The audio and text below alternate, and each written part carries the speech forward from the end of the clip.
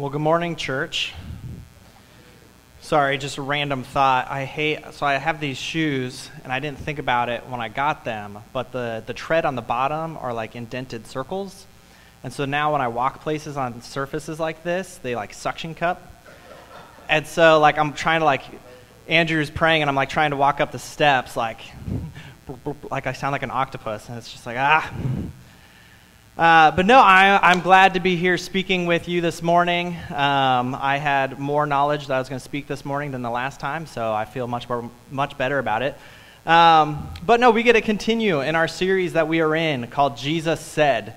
And we get to look at Jesus' Sermon on the Mount, and today we are specifically looking at Jesus talking about how to pray. And praying is an interesting thing. Something that I've learned is that if I have a group of students at Encounter on Wednesday that are just being rowdy and loud, and I need them to calm down a little bit, I just have to ask, who wants to pray? And the room will be silent. And it's amazing how that works. And you know, maybe you've seen in museums where they have those pictures and it feels like the eyes are following you and wherever you look. You know, when I ask that question, who wants to pray, I have like the opposite power of that, you know, no matter what student I look at, I just can't make eye contact with them. You know, it's just, they're always, like, oh man, the ceiling's interesting today, but no, prayer can be an intimidating thing. Prayer can be an intimidating thing. What do I say? What if I say something wrong? Is there something special I need to say to make it more likely to come true? Right? For me as a kid growing up, I was always told to fold my hands, bow my head, close my eyes. And I thought that these things were like requirements for prayer. And it took me a long time to realize that they aren't. But, I thought, oh man, if I get caught opening my eyes during prayer, am I going to get in trouble? Is God going to smite me? Is that a thing? I didn't know what it was going to be, but I didn't think it was going to be good. And I was also trying to figure out, I know God can catch me, but is anybody else going to catch me? Because they're supposed to have their eyes closed too. And I also, with the folding of the hands, I thought maybe it was like using a telephone, back when you had regular telephones, you have to hold it right for it to work. And so I was like, well, maybe if I don't fold my hands, God's not going to get reception. Maybe I need to hold them the right way. I don't know if kids these days understand what it was like running around with your cell phone in the air trying to get the right cell reception. But no, it would take me a long time to realize that that's not requirements to prayer. But I think this is an important topic to talk about, prayer.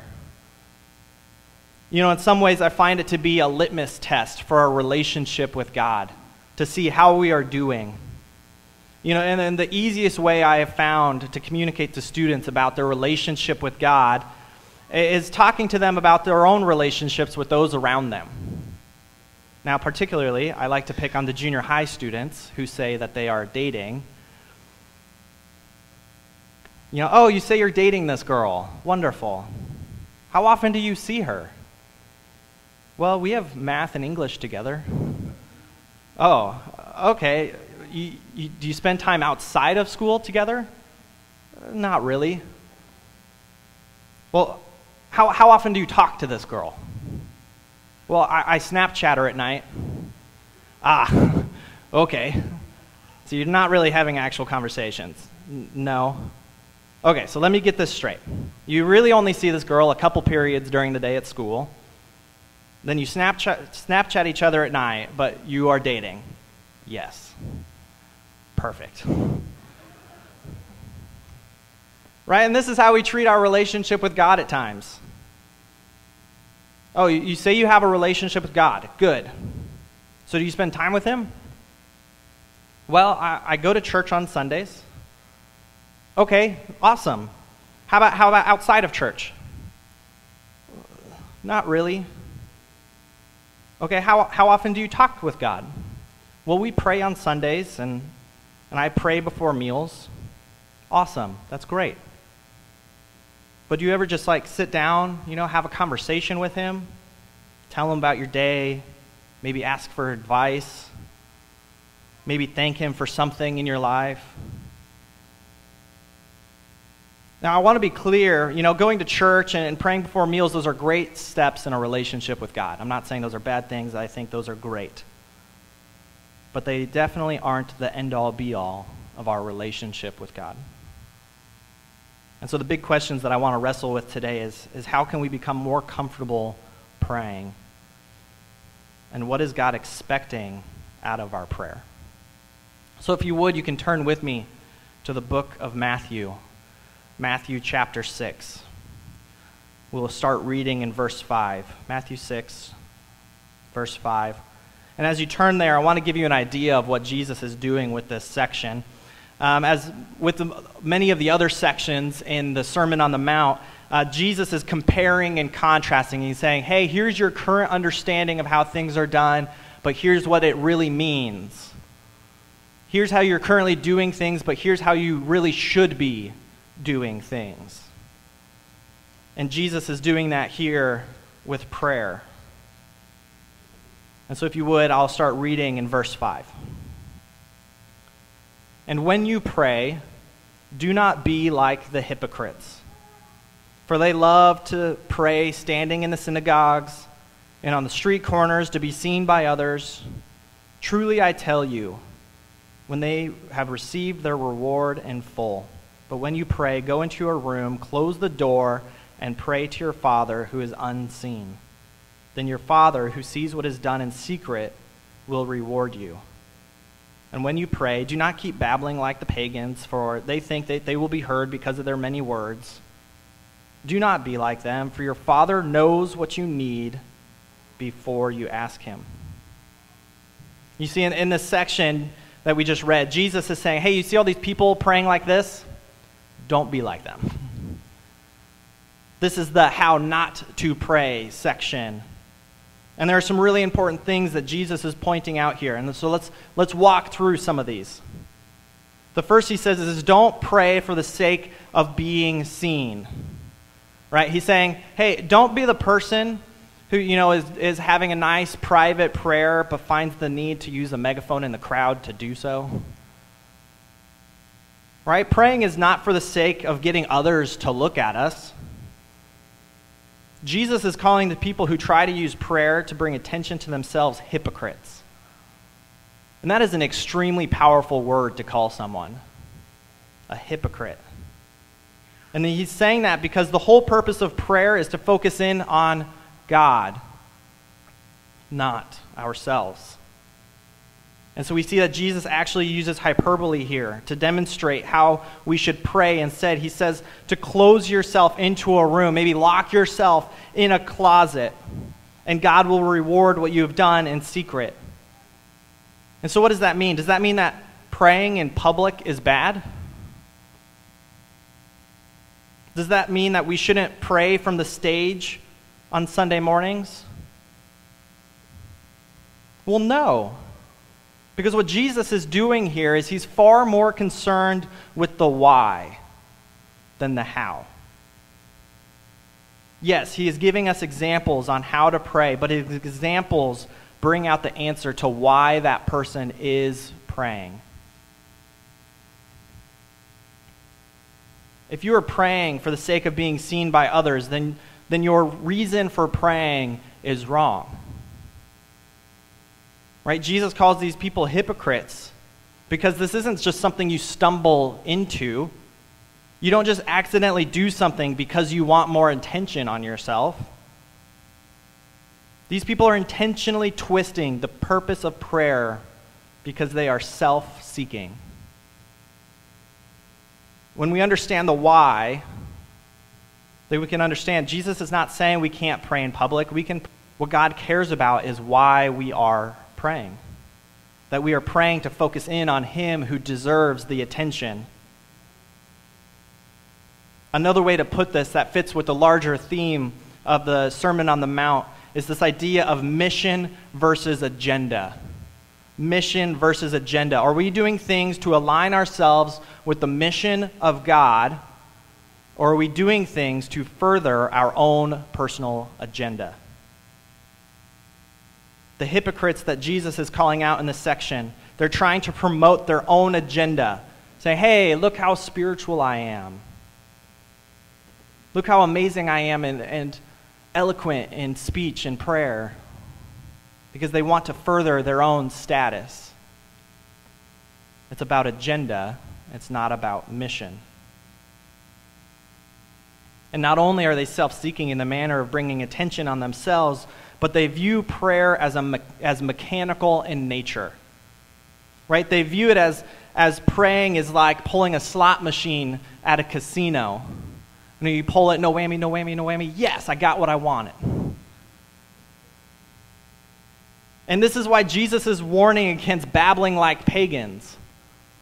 Right? Jesus isn't saying, hey, you only should pray short prayers. He's not saying, keep it like, 20 words or less. Perfect. Right? That wouldn't even make sense with the rest of Scripture where it says pray without ceasing. He's concerned about the why. Why are you speaking the way that you are? See, the pagans thought by using big words in their prayers that they would impress the gods and it would make it more likely that they would get what they want. It was agenda, not mission. And so now Jesus wants to show us what it's like to pray on mission, to show us the correct why for praying. And this is where we get the famous Lord's Prayer. So if you want, we'll read through starting in verse 9. This then is how you should pray. Our Father in heaven, hallowed be your name. Your kingdom come, your will be done, on earth as it is in heaven. Give us today our daily bread, and forgive us our debts, as we also have forgiven our debtors. And lead us not into temptation, but deliver us from the evil one. Do you notice the difference between this prayer right here and that previous section of what Jesus is saying not to do? It's very different. That first line, right? For the hypocrites that Jesus was talking to, praying was extremely impersonal. God is just some deity who either helps me or he doesn't. It has nothing to do with relationship. But instead, Jesus starts this prayer saying, Our Father. Which even saying Our Father, I think it sounds a little more impersonal than what I think Jesus is going for here. How many kids do you hear today walk up to their dad and say, Hello, my father? A little weird. Unless you're Darth Vader, I don't know.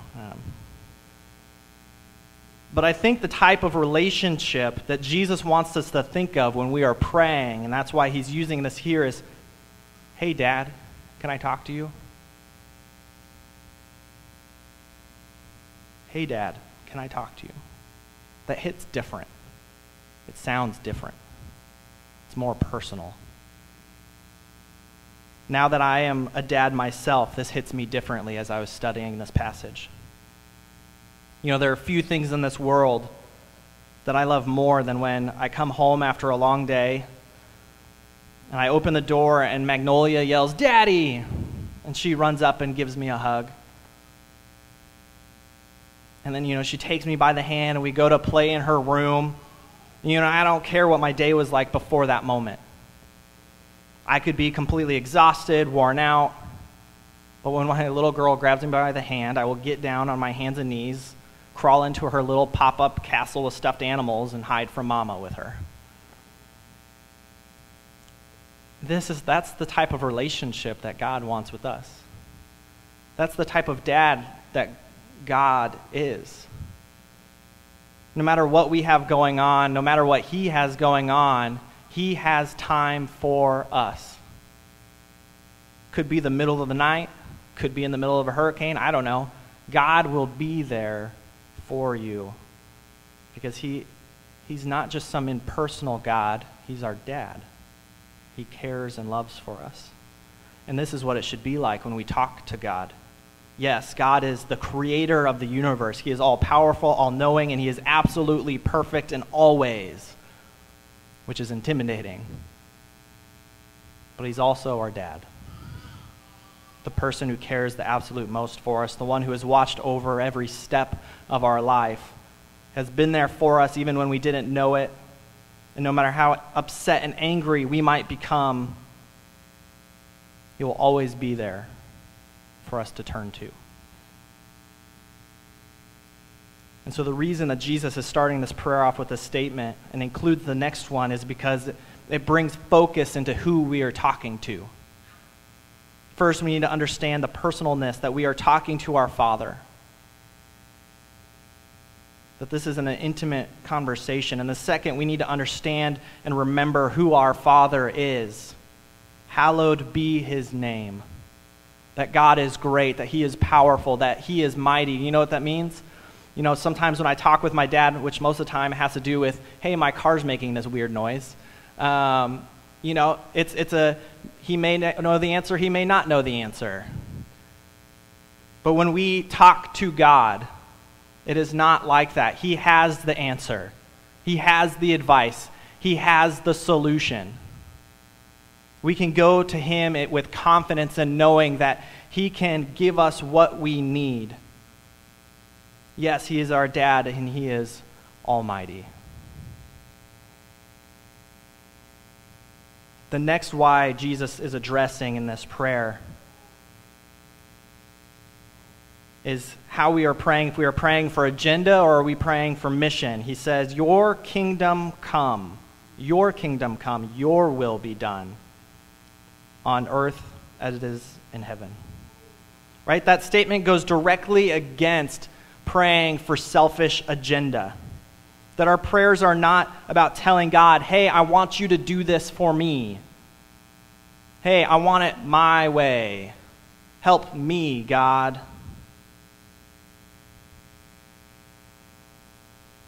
But it's about seeking his will and having him show us what it is that we need. And God's will can be a tricky thing. You know, I think the reason that God's will is tricky is because many times we imagine it like a straight path, like we're walking a tightrope. That each of us has a very specific set of decisions that we need to make to align ourselves with God's will. And if we make a wrong decision, we're going to throw off God's whole plan for our life. Well, let me start by saying this. The only way that you are capable of ruining God's plan for your life is by rejecting God. That's the only way. You are not powerful enough to ruin it any other way. Otherwise, God's will is not just some tightrope act that we might accidentally fall off of and ruin everything. I had a professor in college, and he explained God's will to be more like a box, which to me I thought was ironic because most of the time when you tell people about a box, you're saying, hey, think outside of the box. But he's like, no, don't. Think inside the box. It's God's will. Stay in the box. But what this does is it changes our perception of things because you see, instead of a straight line that we have to manage to stay on, we have a box, we have room, we have different ways to go that are still within God's will. And what this does is it relieves us from the pressure of making perfect decisions. You know, I've talked with our students before that, you know, picking a college was a hard choice for me. I felt this incredible pressure that if I picked the wrong college, I was going to ruin my whole life for ministry. And as I went through college, I came to the understanding, no, God could have worked through any college that I picked. And that's how it is a lot of the times in the decisions we face in life. Should I move to this town? Should I take this job? Here's the reality. God can God can work through any decision that you make.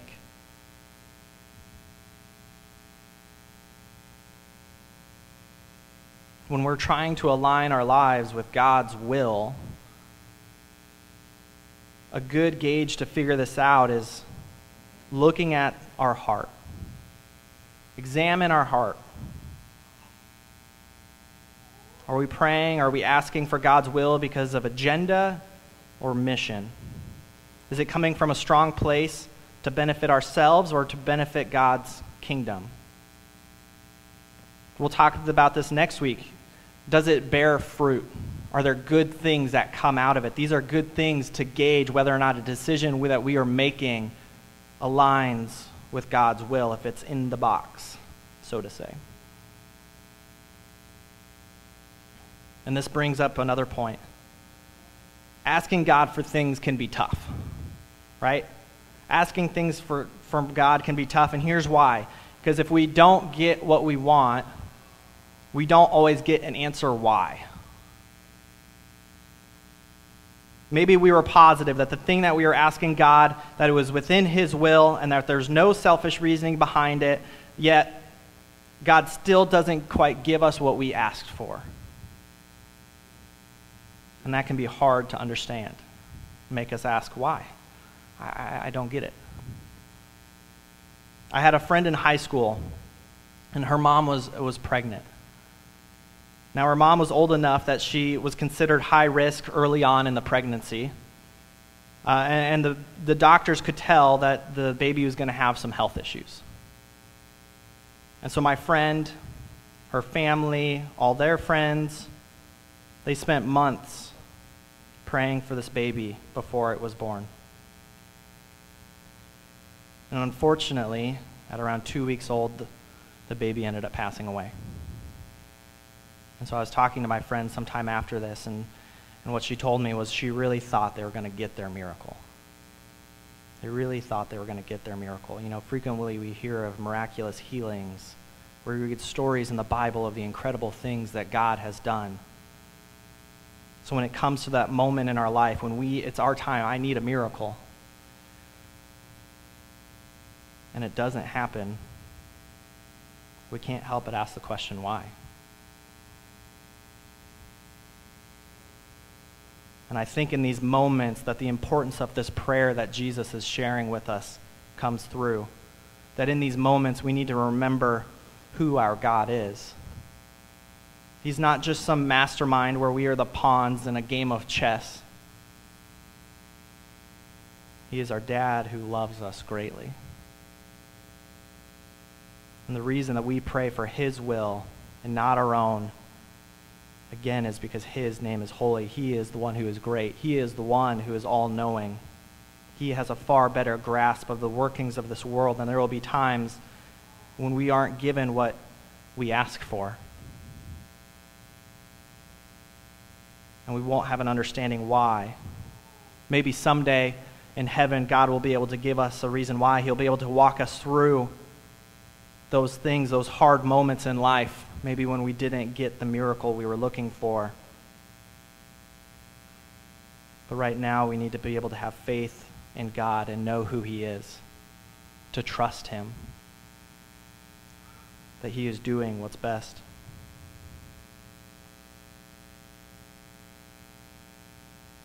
And this is a great moment to look at the next line of the prayer. It says, "Give us today our daily bread." And I think this is a great segue because it's in moments in life when we feel like we've missed out, when we haven't quite gotten what we wanted, that we tend to overlook the things that we have been given. We tend to overlook the daily things that God has provided for us.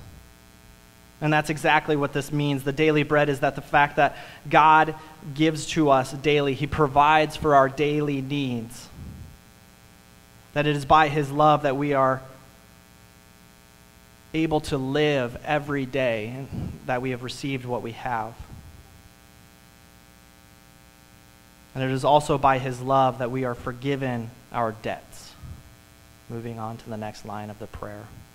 And Jesus here, He's not talking about debt as in money, that we owe God money. That would be weird. Right? Jesus is comparing our sin to owing God money. Right? And this is actually done a couple times in the New Testament. And I think the reason that Jesus uses this vernacular here, He's referring to money, is because it makes sin a little bit more tangible for us. Last year, just before COVID ruined everything, Sammy and I were participating in Financial Peace University with some other people here in our church.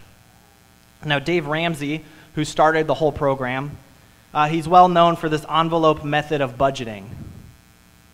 Right? And what he says is, hey, take out what you need for every budget line in cash, put it in envelopes, and then once you use it, it's gone. Right? And so this keeps from overspending. But it does another thing, and there's another reason that he talks about why he prefers this way of budgeting. And it's because studies have shown that people who use cash spend less money than those who use checks, debit cards, credit cards. You know why? Because money is tangible. You can feel it, which I don't recommend doing that for a long period of time. I've also read studies that cash is really gross. But right, the sensation of having to physically give money over is what makes people spend less. Right? So Jesus here he's describing our sin as debts because who doesn't understand the crushing weight of being in debt? Of what it is to owe something, to have that burden on your shoulders and to feel that weight everywhere you go, knowing that I've got to pay this off at some point. And I think as much as Jesus wants us to understand the weight of debt here in this prayer, he really wants us to be thinking about the feeling of what it is to remove that load from our back, what it is to be free of that burden. The feeling of when you win the $1 billion lottery and you and your extended family for the next 5 generations or more are set on money, right? Right? And this is what has happened, church. We have won the lottery. Jesus dying on the cross. I think what's even better is you have much better odds with Jesus than you do actually winning the lottery. But any weight that sin might try to place on our shoulders, we can freely ask God to remove. This is what we gain when we accept Jesus as our Lord and Savior. And appropriately, on theme with being mission versus agenda, Jesus is saying, hey, don't just ask for forgiveness for your debts. Take that feeling of having that removed from your back, and take it and allow others to feel it as well.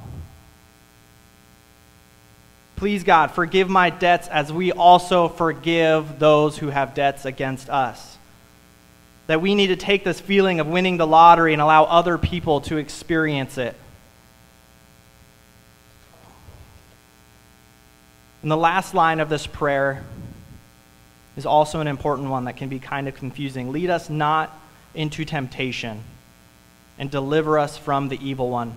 I think it's confusing because it kind of sounds like God is bringing us into a situation to do something wrong. But that's not what it's saying. What it's saying is we're praying to God to give us the strength to fight temptation and flee from the devil, right? When we sin, what it's really saying is, hey, it's either you choose God or you're choosing something else. And what we're praying for is saying, hey, God, I'm going to find myself in situations where I'm going to have these choices. Please give me the strength to choose you, to flee from the lies of Satan. And this prayer is just amazing because it's simple and it's succinct, but it's got so much in it. So much to learn. So much to grow. So how does this impact our prayer life? I know a number of churches that, they recite the Lord's Prayer on Sundays, and that's an amazing thing.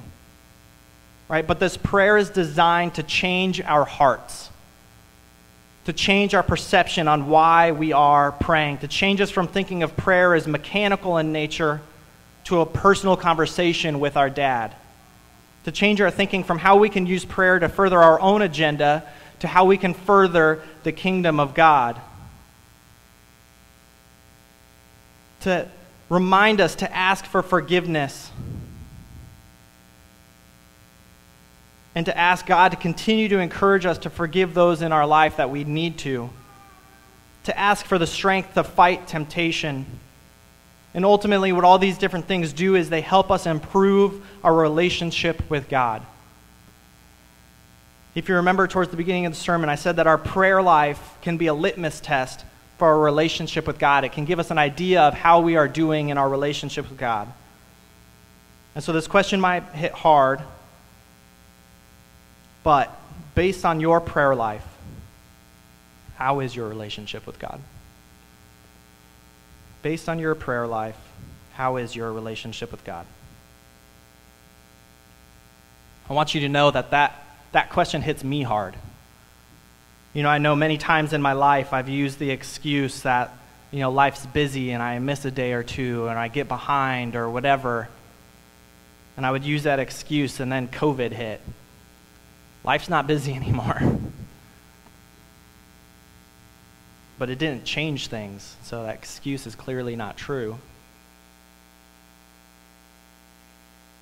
But think about your relationships with other people. What would your marriages be like? Your friendships, your workplace relationships be like if you never communicated? If you never spent time together? I know prayer can seem like an intimidating thing, talking to God. But I think that's why Jesus' advice, although it is hyperbole, being exaggeration of going into a closet and praying, I think that's where it needs to start sometimes, though. That if prayer seems awkward, don't go immediately into a crowd and be like, yeah, let me pray. Take some time. Be alone with God. Talk with him. Build the relationship. And use what Jesus has provided here on the Sermon on the Mount to help guide you, not just in how to pray, but why it is that we pray. And so to end the sermon today, let's go to God in prayer. And would you join me? We'll have the words on the screen, and let's recite this beautiful example that Jesus has given us. So if you'd follow along with me. Our Father in heaven, hallowed be your name. Your kingdom come. Your will be done on earth as it is in heaven. Give us today our daily bread, and forgive us our debts, as we also have forgiven our debtors.